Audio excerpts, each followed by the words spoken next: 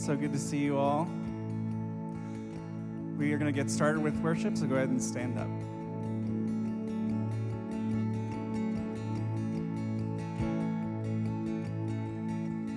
As the Spirit was moving over the water, Spirit, come move over us. Come rest on us.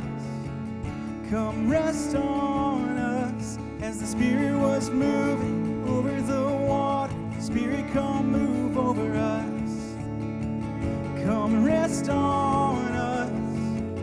Come rest on us. So come down, Spirit, when you move, you make my heart pound. When you fill the room, you're here and I know you are moving. I'm here and I know you will fill me. Come down, Spirit, when you move, you make my heart pound. When you fill the room, you're here and I know you are moving. I'm here and I know you will fill me.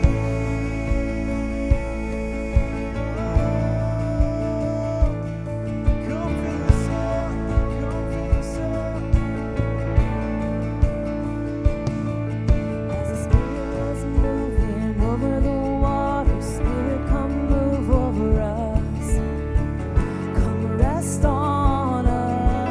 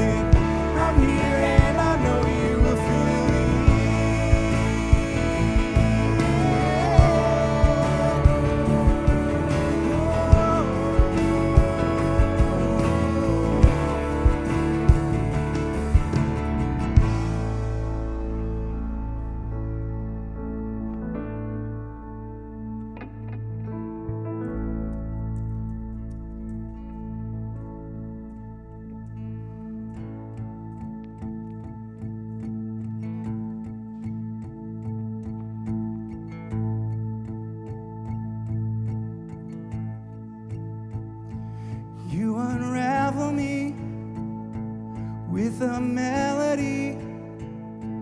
You surround me with a song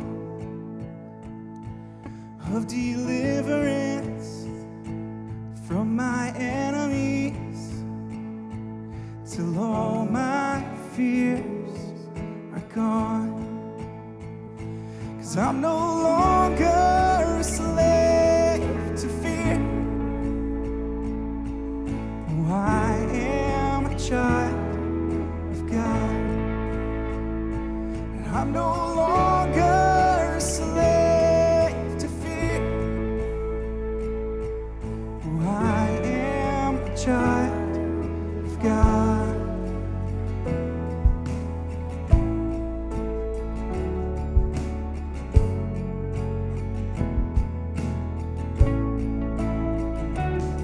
My mother's womb, you have chosen me. Love has called my name, and I've been born again into your family. Your blood flows through my veins. I'm no longer a slave to fear. I am a child of God. I'm no longer a slave to fear. I am a child of God. I'm no longer a slave to fear. I am a child of God. I'm no longer a slave to fear. I am a child of God.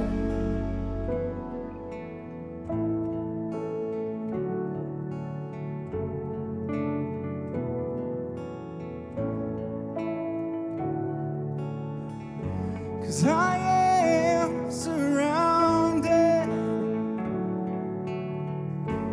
by the arms of the Father. Cause I am surrounded by songs of deliverance. 'Cause we've been liberated from our bondage. 'Cause we're the sons and the daughters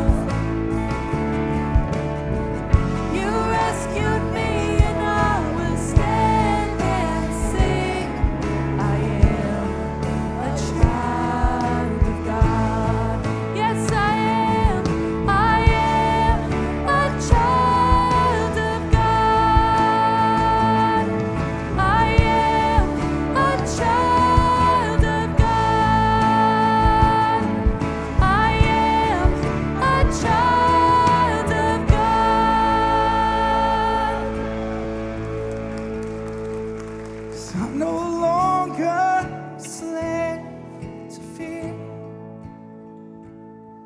'cause I am a child of God. I'm no longer a slave to fear. Oh, I am a child of God.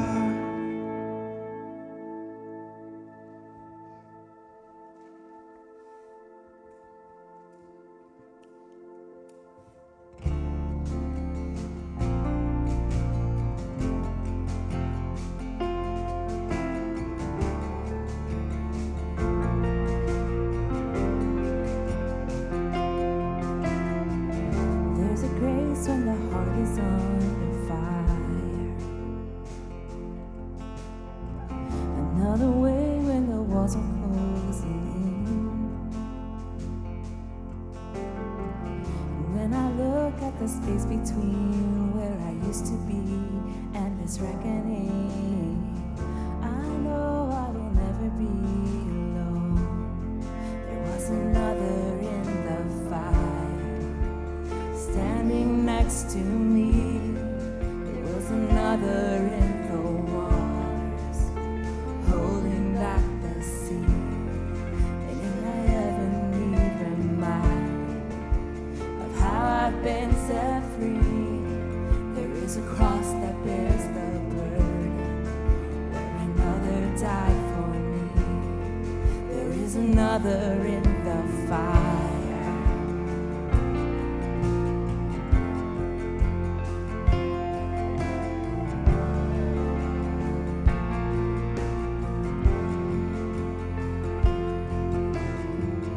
All my debt left for dead beneath the waters. I'm no longer a slave to my sin anymore. Should I fall in the space between what remains of me and this reckoning? Either way, I won't bow to the things of this world. And I know I will never be alone. There was another in the fire, standing next to me. There is another in the waters, holding back the seas. Should I ever need reminding what power set me free? There is a grave that holds nobody. Now that power lives in me. There is another in the fire. Oh, there is another in the fire. Oh, there is another in the fire. Oh, there is another in the fire. Oh, I can see the light in the darkness as the darkness bows to Him. I can hear the roar in the heavens as the space between wears thin. I can feel the ground shake beneath us as the prison walls cave in. Nothing stands between us. Nothing stands between us.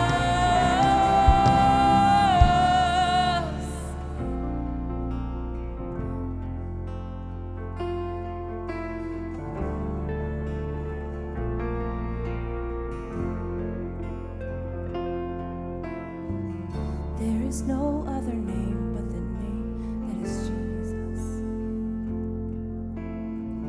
He who was and still is and will be through it all.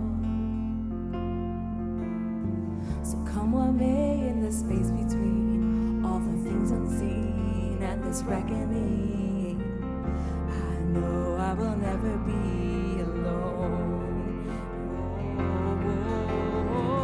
I know I will never be alone. There'll be another in the fire, standing next to me. There'll be another in the waters,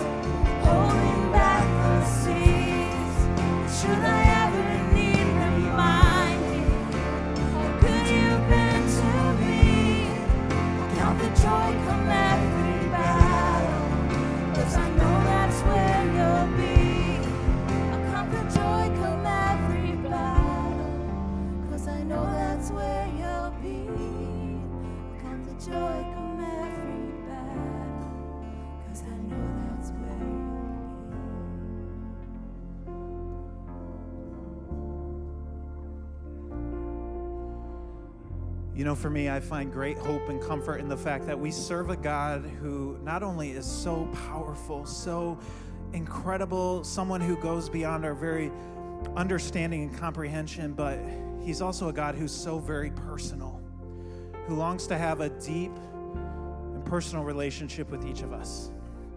And I don't know how you're feeling stepping into this place today. You know, you could be on that mountaintop just feeling the joy of the Lord today, or you could be in a place where you are just right in the middle of that fire and you're just feeling lost, you're feeling hopeless, you're feeling struggle or grief or doubt or shame. But my encouragement to you today is that you are in the right place. You are right where you need to be. And the very God of the universe wants to meet with you here today. And one thing I love that we do as a church is we do take time to pray in service, and we pray for our needs. We pray for things that we're dealing with. And so if you're finding yourself in a place today where you have a prayer need, it could be the death of a loved one or a sickness that you're dealing with or somebody you know is dealing with. It could be that you're struggling financially and looking for hope in that way. Whatever you're facing today, we want to take time and space to pray.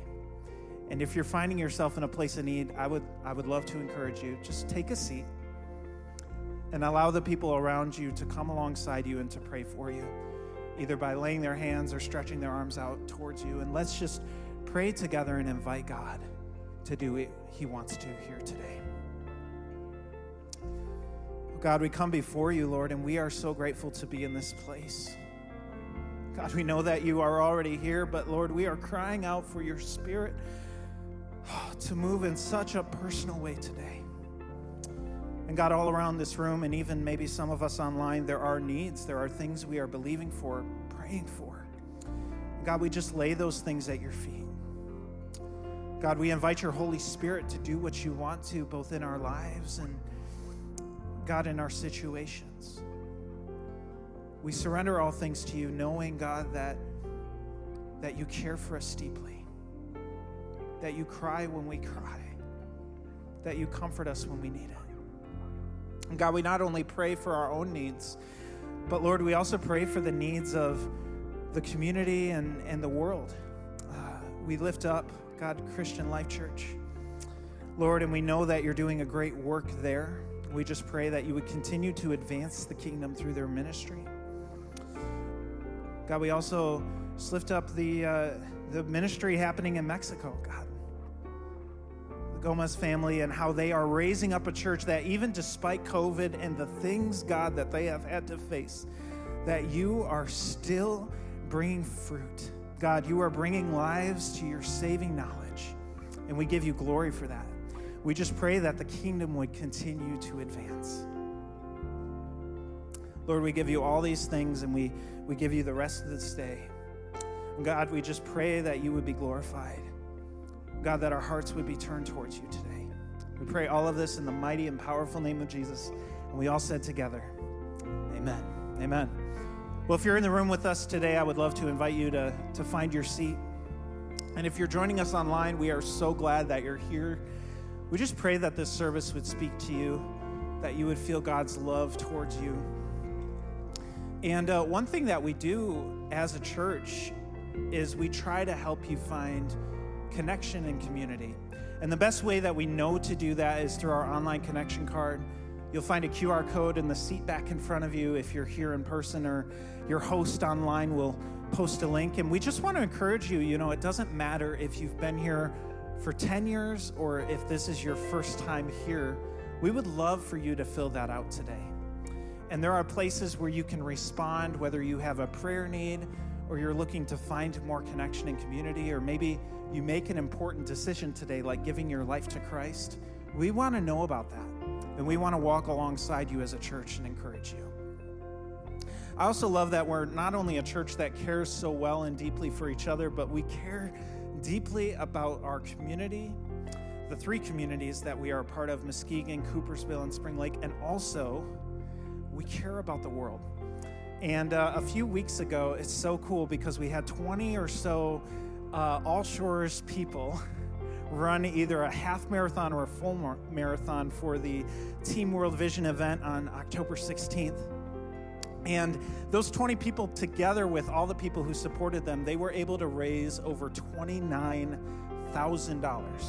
$29,000 for Team World Vision. Yeah, give God praise for that. And just putting that in real practical numbers, what that money was able to do is provide clean and sustainable water and wells to 594 children. So that is 594 lives that were changed by the power of God working through our church. And we're just grateful for that. And we're asking for more. And I know for me personally, when I hear stories like that, it just prompts me to look inward and think how I continue to give and serve faithfully, advancing the mission of God's kingdom in and through the church. And this is the time of service that we take actually to worship through our giving. And you'll see behind me on the screen there are ways to give. You can do it electronically. You can do it by giving in physical boxes that we have by the exit. But my encouragement for you today is to just have a personal conversation with God. And please know too, if you're new here, there is no expectation for you to give.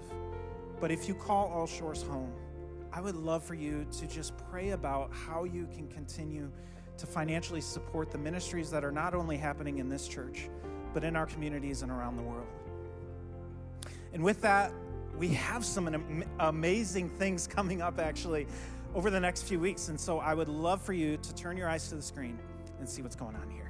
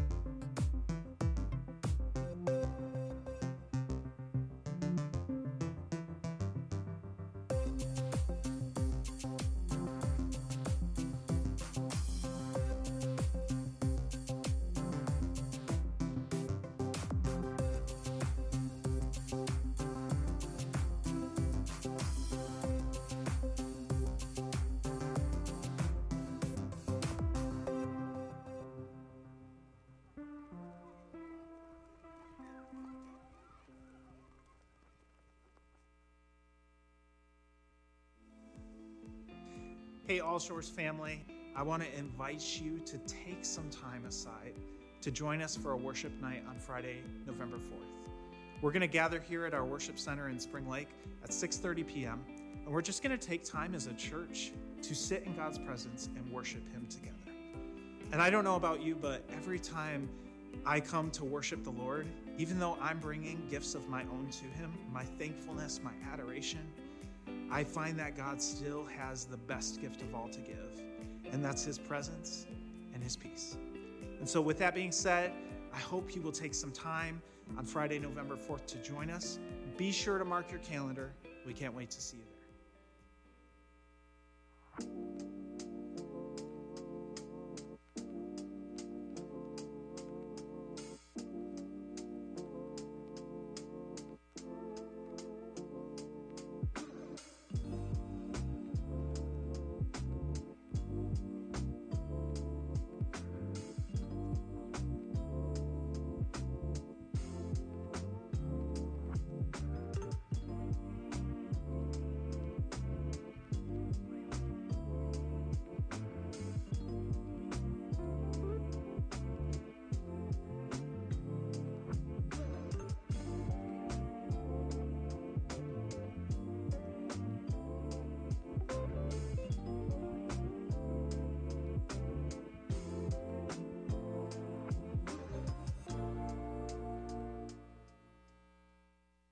Again? Oh, there's a few of you. Time changes next week. So you get to sleep in next week, not this week. No, it's good to be with you today, and we are in week 4 of our series, Give or Take. And if you've been with us, hopefully this has been a fun journey, but also a challenging one. Maybe you're doing the Bible studies on the bookmarks that we have. I know that's something I've been doing during the week on those 5 days. And it's just been challenging to sit with the Lord and kind of hear more about His generosity and His character. But more than that, just pausing and asking God, what do you want me to do in response to that? And so today we're actually going to take a little bit of a shift and say, what are God's expectations when it comes to that give or take in our lives? And what are we going to, how are we going to respond to God's generosity, but also what He is calling us to do? How will we respond to that? So we believe that the Holy Spirit is here, that it's God's Spirit that speaks to us. And so it's not what I say. I'm not going to convince you, persuade you, but it's what God reveals to us. And so there's going to be something different for all of us today. And so we want to be open to what God has to say. And if you're not a follower of Jesus, maybe today, just to listen in. And I want you to know, going into this passage that we're going to talk about today in this series, that everything that God has done, all of His generosity and everything that God calls us to do is for you. That God wants people to come to know Him as their Savior, to find forgiveness of sins, to find new life, to find new direction in their life, to find purpose in Him. And so all of this is about you. So if you don't have a relationship with God, I just want you to listen in today, because I hope that you will capture some of what God is after. So we're going to pause in prayer, and in that silence, we're just going to ask God to open up our hearts and minds to what He has for us today.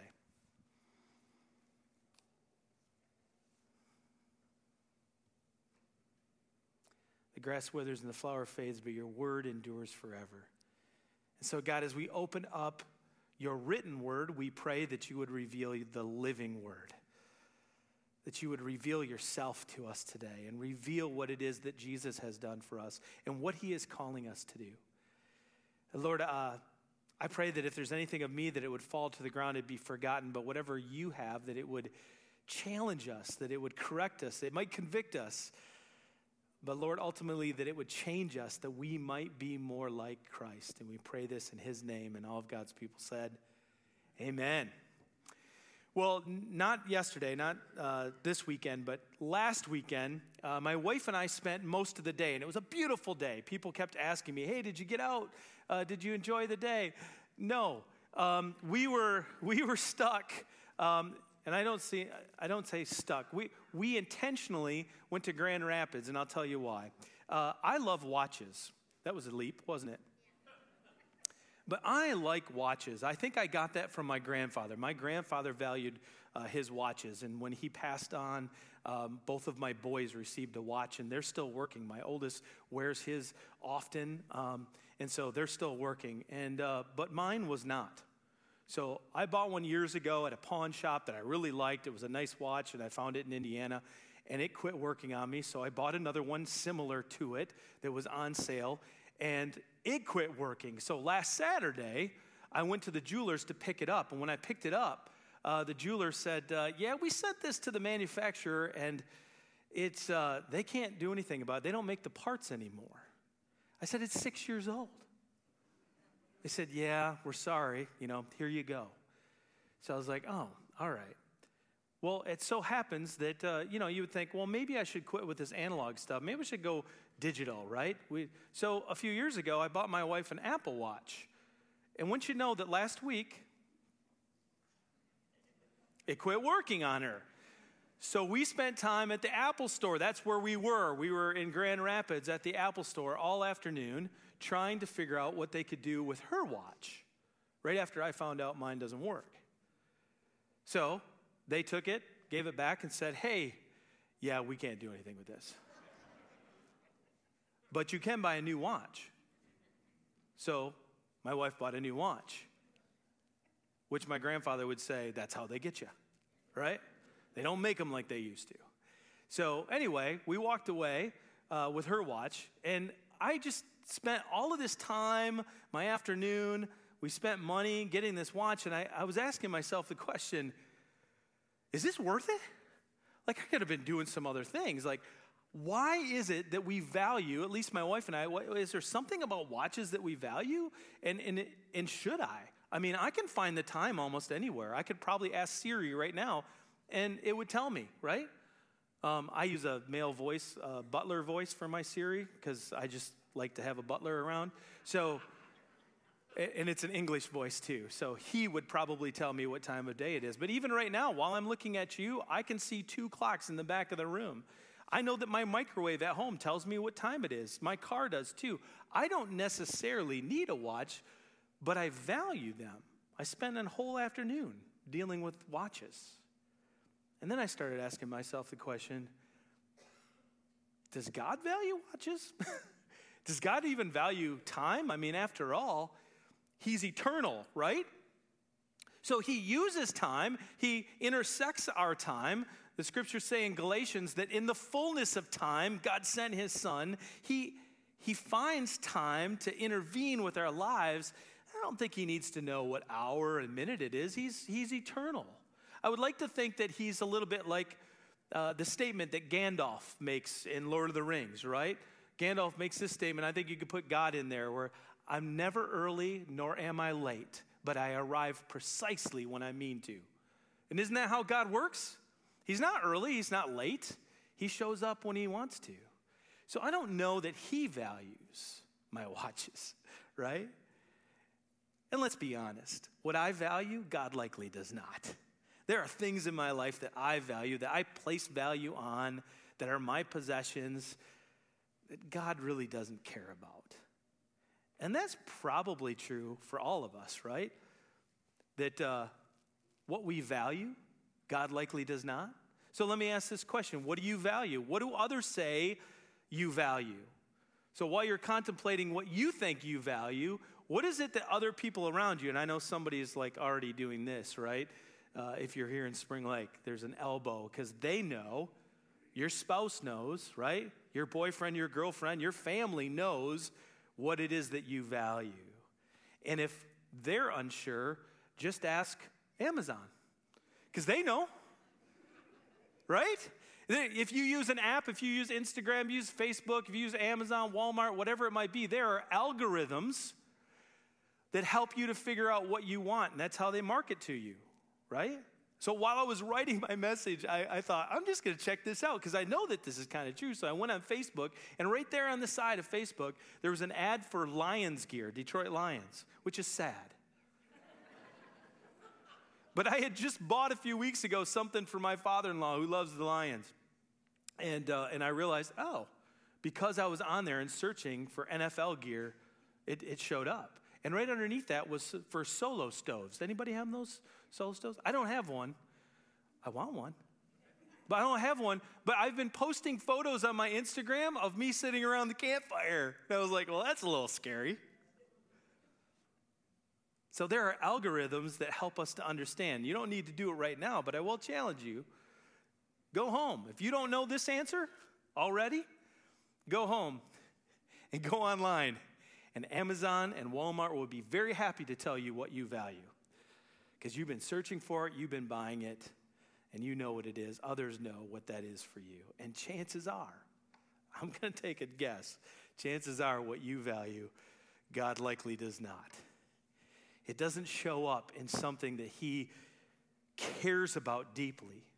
It's just something that we care about. It's our possessions. It's our wealth. It's what we have. It's our time. It's our talents.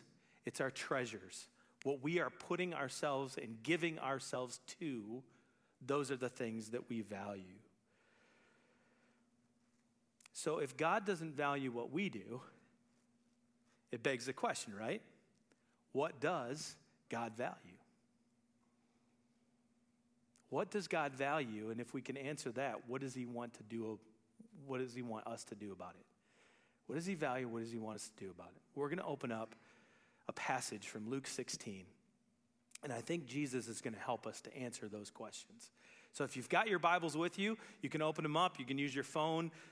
We use the YouVersion app on our phones, but we'll have the scripture here on the screen as well. So Luke chapter 16, and we're going to start in verse 10.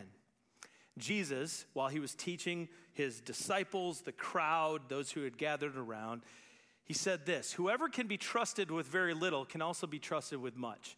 And whoever is dishonest with very little will also be dishonest with much. So if you've not been trustworthy in handling worldly wealth, that is your possessions, who will trust you with true riches, which is something that is of more value than worldly possessions, something that has eternal value or kingdom value when it comes to God? And if you've not been trustworthy with someone else's property, who will give you property of your own?"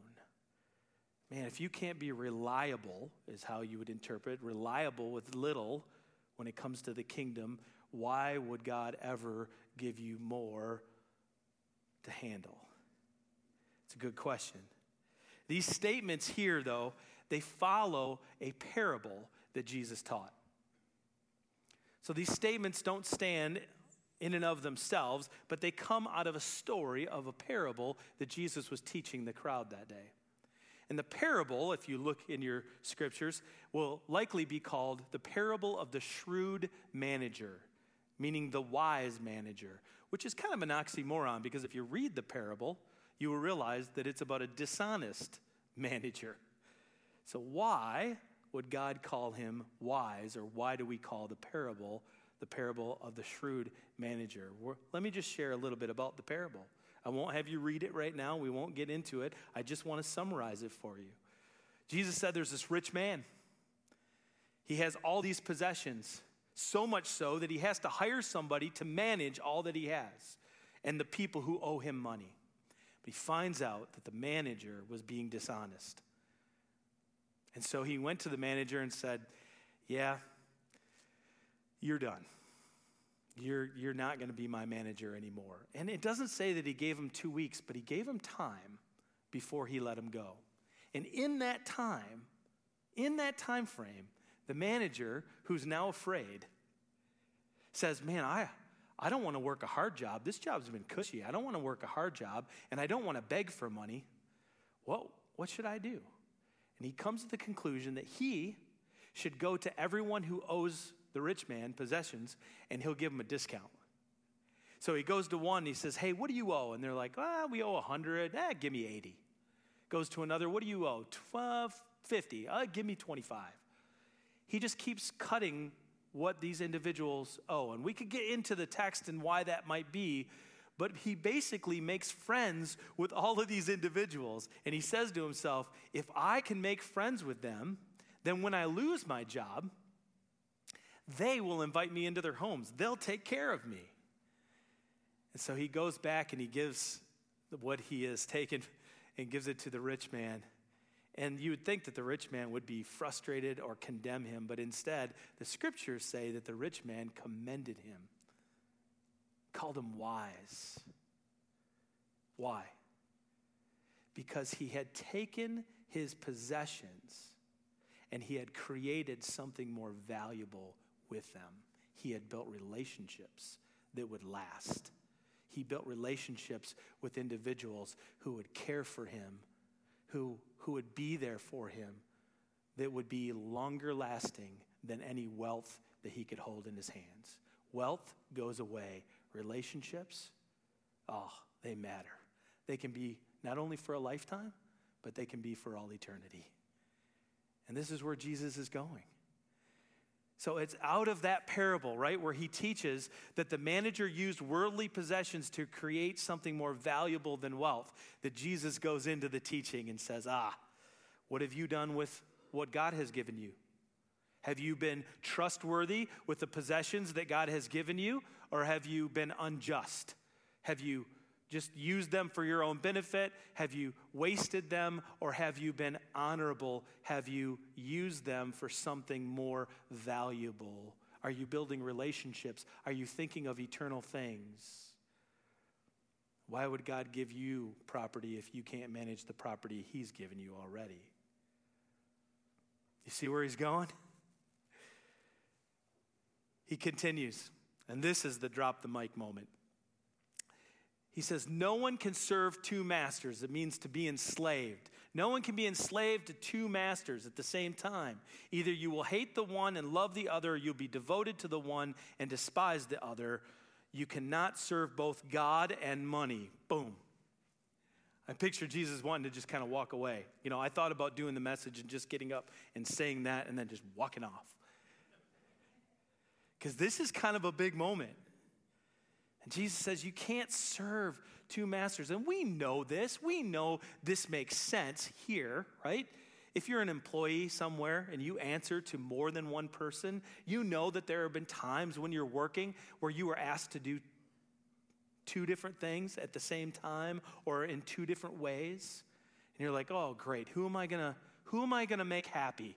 Am I gonna serve my supervisor who I have to work with every day, or am I gonna make the boss happy who's over my supervisor? If I make the boss happy, I'll look really good, but then I got to work with him or her every day. How am I going to do that? You have to choose which one you're going to do. If you're a student, right, young adult, if you're in college, high school, you know how this works in classes. I remember in high school, my math teacher thought that math was the most important thing. And then an hour later, I'd be in English class. And guess what my English teacher thought? It wasn't that math was the most important. It was that English was. And it wasn't their fault that I didn't do any homework. I'd show up the next day. I'd have 15 minutes. And I had to choose. Which one am I going to serve? Which homework am I going to do? Is it the math or is it the English? Because somebody going to be unhappy. So we know how this works. You can't serve both. The words that Jesus used, hate and despise, love and devoted, they're a picture, if you will. Devoted means to hold on to grasp. Despise means to let go, release, to push away.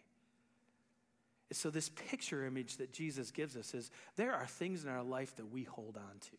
Is it God or is it money?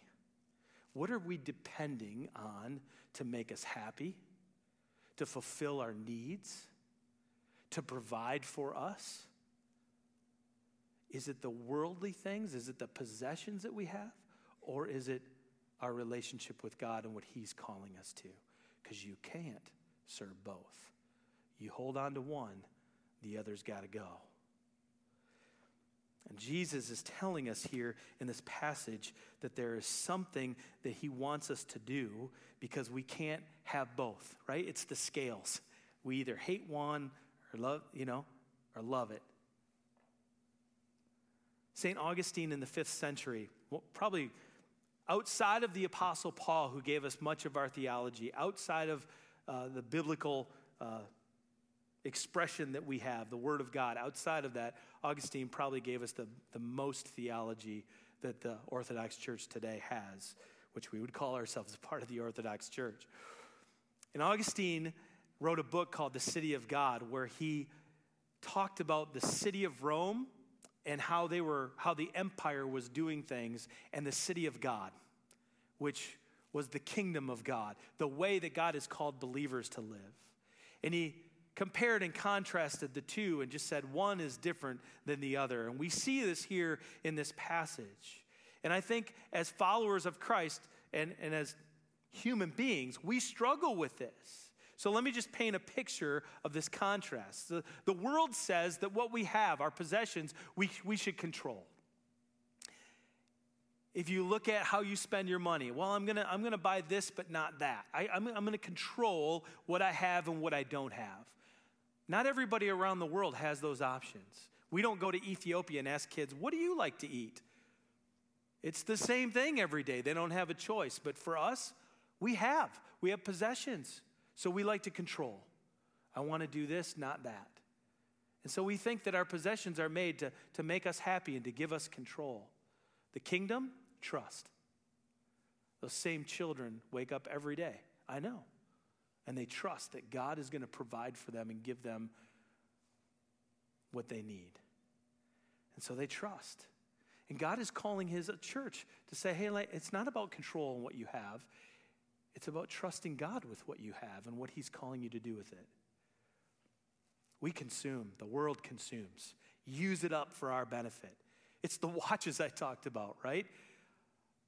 You could have a pile of whatever it might be. What cell phone are you on now? You know? You've had several. They just keep coming out with new ones, and you just keep consuming them and throwing them off to the side, right? That's the way the world uses our possessions, consuming.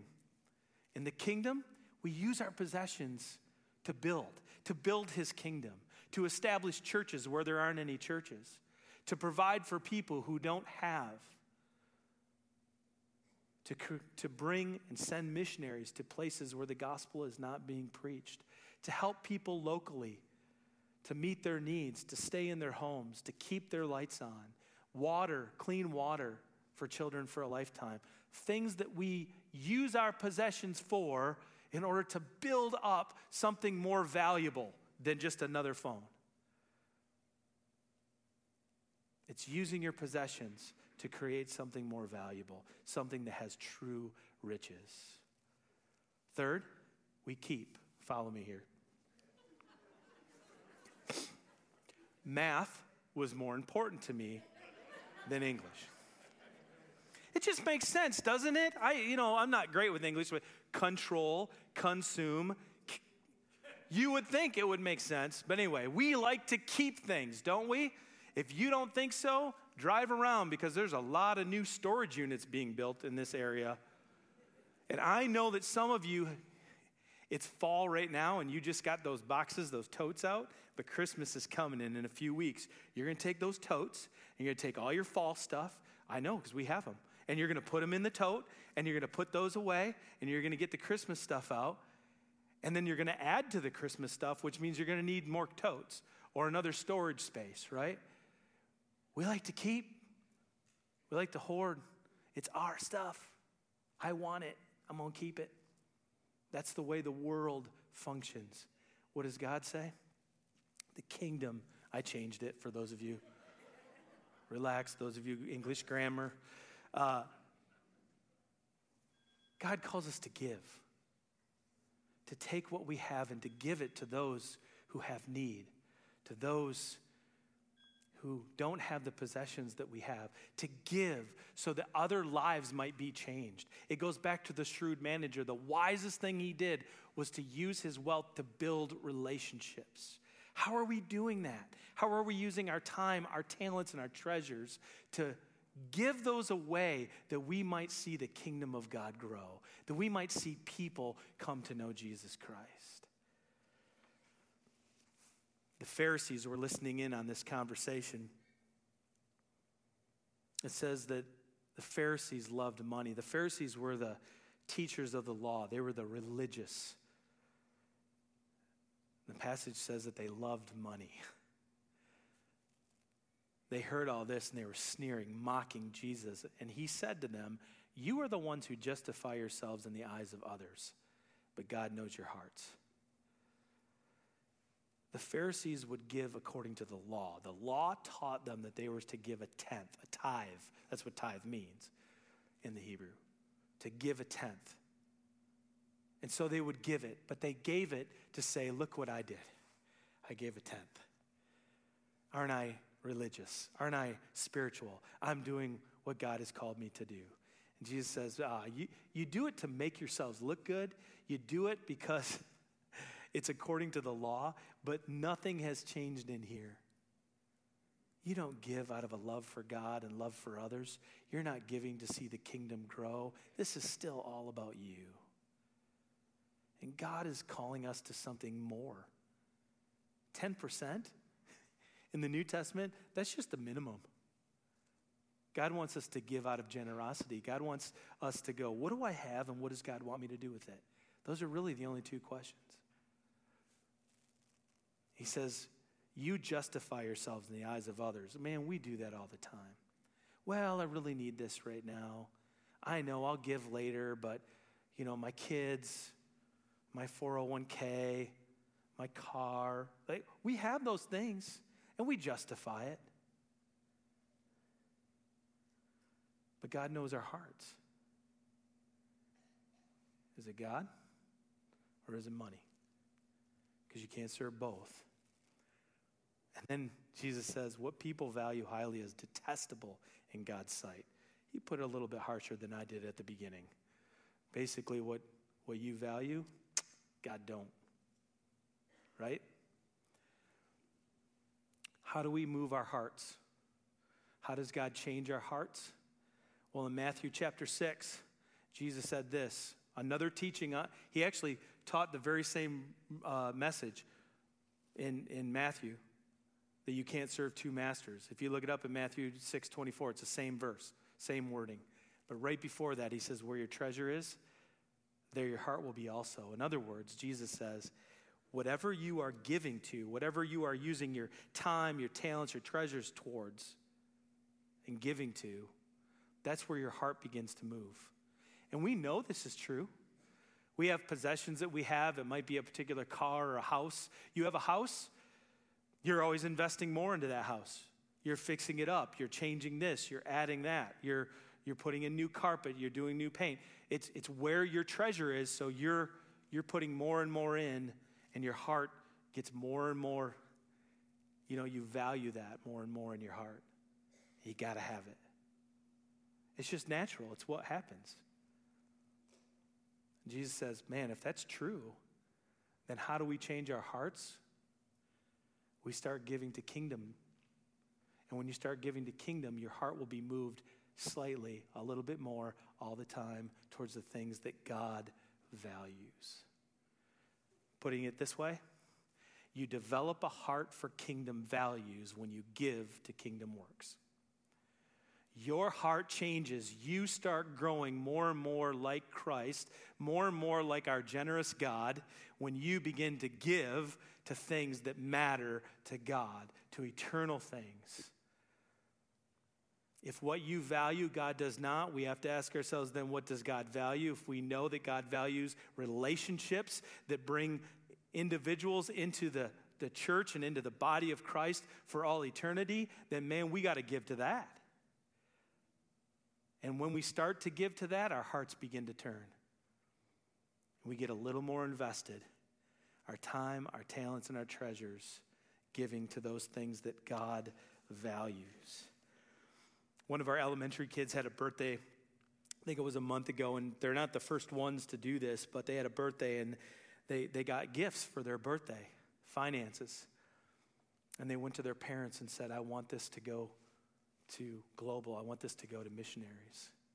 And so they came on a Sunday and gave their offering, their birthday. It was theirs, their worldly possessions. And man, my heart grew. The teacher's heart grew. People who hear that story, our hearts grow just a little bit more like God's, to go, wow, that was significant. And we begin to see the value in that. Several years ago, we had an individual in our church who came to me and had come into a gift and said, we've got these funds. What would you use them for? And our global team listed like four different ideas of things that we knew missionally we wanted to see happen.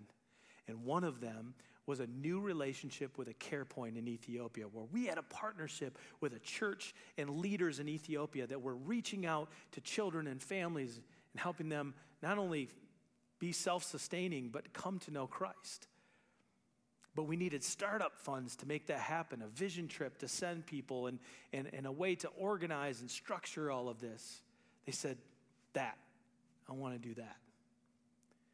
And because of their gift and because we established that relationship, now every year, that first-time gift, every year, 5 times that amount of money goes out to support children, to feed them, to give them clean water, to give them health care, to have them discipled, to see water projects created, a latrine project, jobs for their families or their guardians. 5 times the amount goes out every year, and God has multiplied that original gift. And it's because somebody said, what could we do with this? And I see that over and over, and it's not just what we give financially. It's individuals who who've gone on short-term mission trips, and their heart grows for missions, and so they begin to serve more. They do missionary care here through our church. Some of them have felt a full-time call onto the mission field, and they're now serving overseas. We've had individuals in our shore kids downstairs work with children who have heard about Jesus Christ, have accepted him, want to get baptized, and then in a couple of weeks, December 4th, we have families, entire families, who are now getting baptized here. And it's because of what happened with a volunteer who took their time and their talents to serve in our kids' ministry. And their hearts have grown just a little bit more like Jesus. Some of you have opened up your homes in small groups, and you've invited strangers into your home, but all of a sudden, they're no longer strangers, they're friends. And you weep with them, and you laugh with them, and you care for them, and you pray for them, and your heart just keeps getting bigger and bigger for that group and those people that are part of your family, God's family. Your heart just got a little bit bigger because you gave your time, your talents, your treasures, what you have to create something more valuable for the kingdom.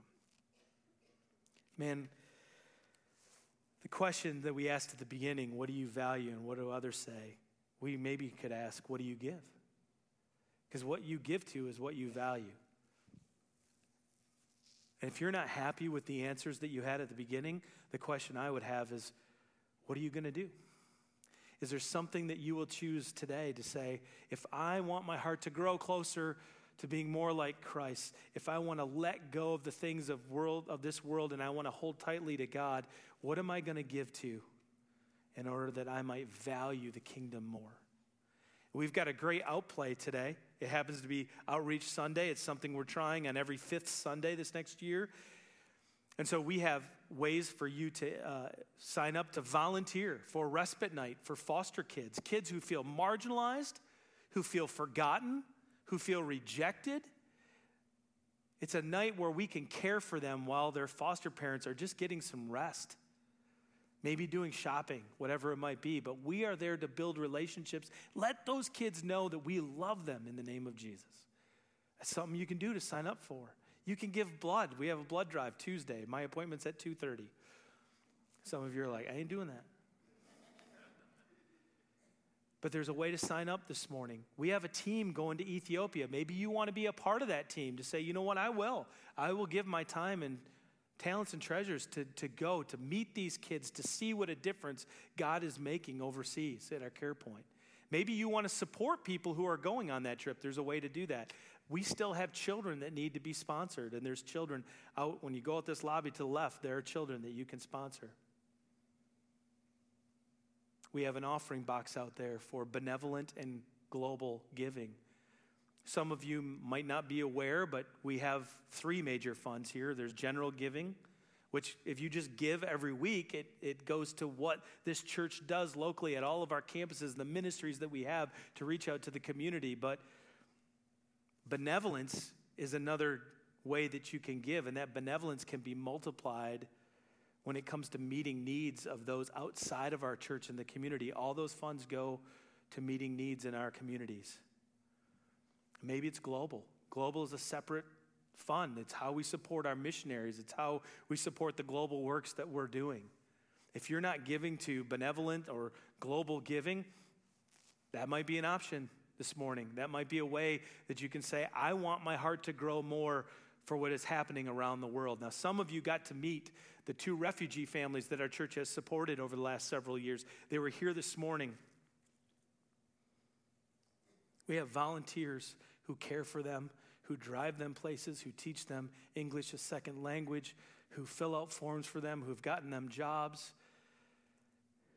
Both of those families have a Muslim background, but they have built relationships with people in our congregation, so much so that they joined us for service today, and they made food. By the way, it was really good.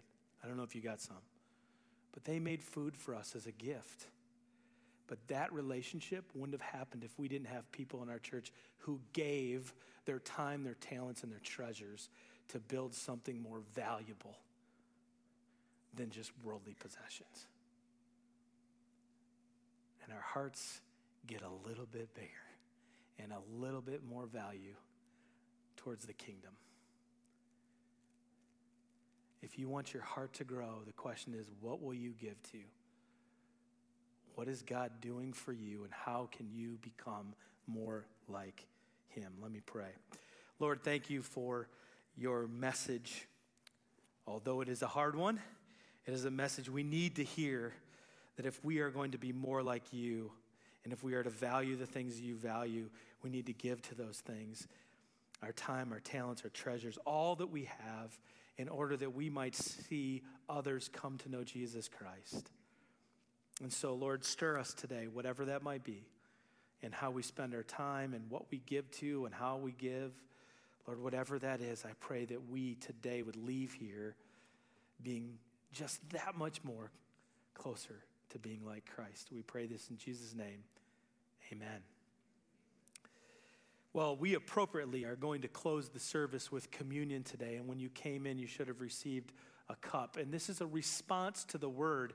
But what a great way to respond, because everything that God has done in all of his generosity, all of his love for humanity, in even creating all of us, God did all of that and gave himself.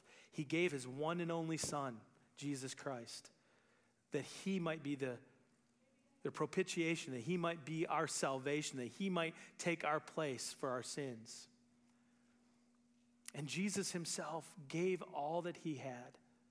He gave himself and died on the cross for our sins, that we might have a relationship with him for all eternity.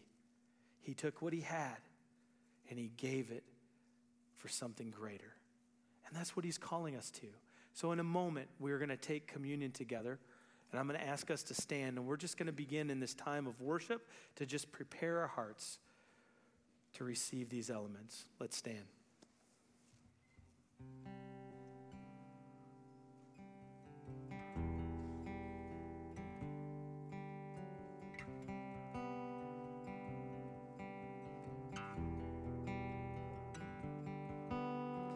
God of creation, there at the start, before the beginning of time.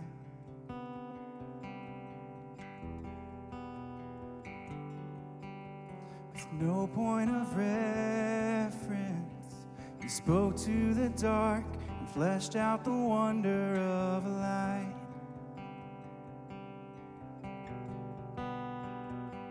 And as you speak, 100 billion galaxies are born. In the vapor of your breath, the planets form. If the stars were made to worship, so will I. I can see your heart in everything you've made. Every burning star, a signal fire of grace. If creation sings your praises, so will I.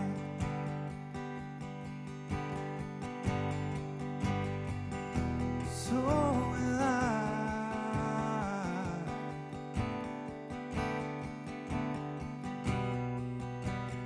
God of your promise, you don't speak in vain, no syllable empty or void.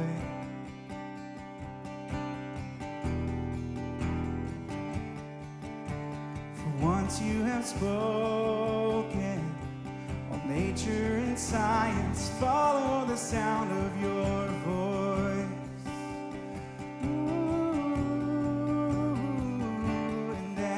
Speak, 100 billion creatures catch your breath, evolving in pursuit of what you said. If it all reveals your nature, so will I.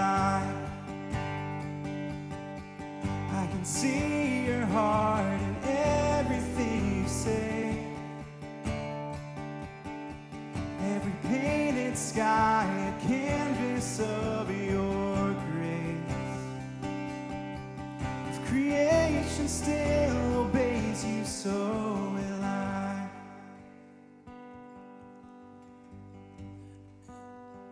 On the night that Jesus was betrayed, he gathered with his disciples, and he took the bread.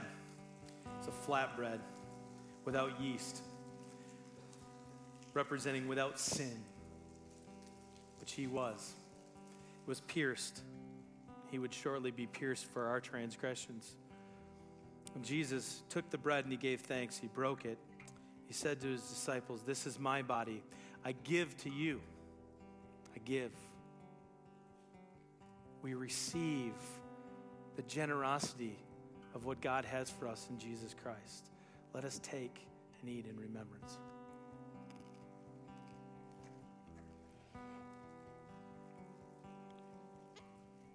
And taking the cup, the sweetness of the wine that washed away the bitterness of sin in the past. He said, "This is the blood of a new covenant, my blood shed for the forgiveness of your sins." Again, a gift that I give to you, that you might be right with God. Let us take and drink in remembrance. Father, we thank you for your generosity and for the gift of your Son, Jesus Christ, that makes us new. God, I pray that the same heart of generosity, the same love for God and love for others is the way that we, the people of God, live as we give all that we have, our time, talents, and treasures, for the kingdom, so that others might come to know what we know. Others might have the assurance of eternal life and a relationship with a living God. In Jesus' name we pray. Amen. Let's continue in worship.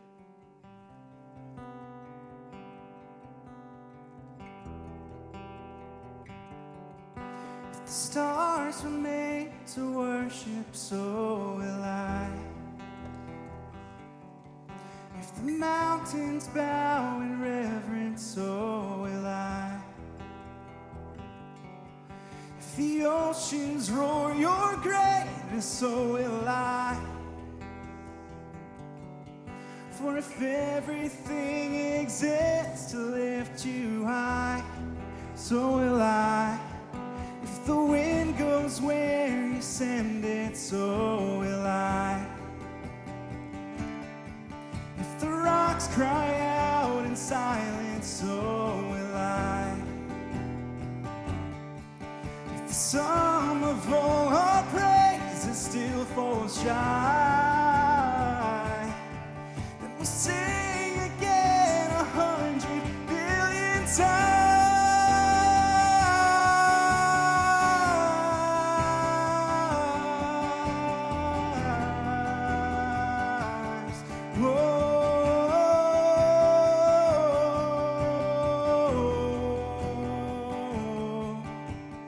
God of salvation, you chased down my heart through all of my failure and pride.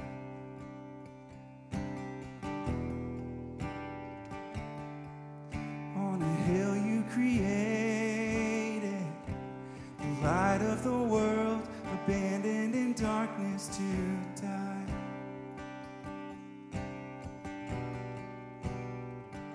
And as you speak, 100 billion failures disappear. Where you lost your life so I could find it here. If you left the grave behind you, so will I.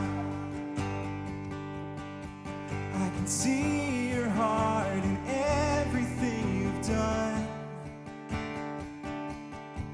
Every part designed in a work of art called love. If you gladly chose surrender, so will I. I can see your heart 8 billion different ways. Every prayer one, a child you died to save. If you gave your life to love them, so will I. Like you would again 100 billion times. But what measure could amount to your desire? You're the one who never leaves the one behind. I don't know if you heard the words of that song, but basically all that God has done, everything that's been created, all that he has given himself to, is so that you and I might know him. That's why he's generous. And he believes that you and I are more valuable than anything this world has or anything that we possess. Oh, would it be, church? What would it look like if his followers did the same?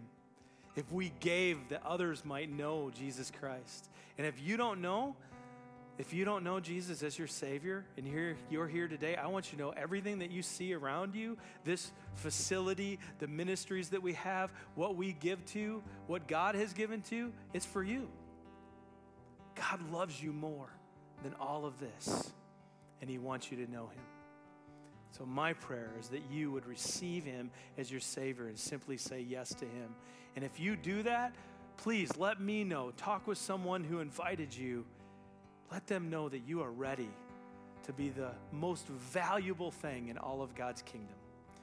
Why don't you open up your hands and I'll give a blessing. And now may God, the Father of our Lord Jesus Christ, continually fill you with his Spirit. May this week you find your heart growing more like Christ as you give your time and your talents and your treasures to the very things that God values in his kingdom. In the name of the Father, the Son, and the Holy Spirit.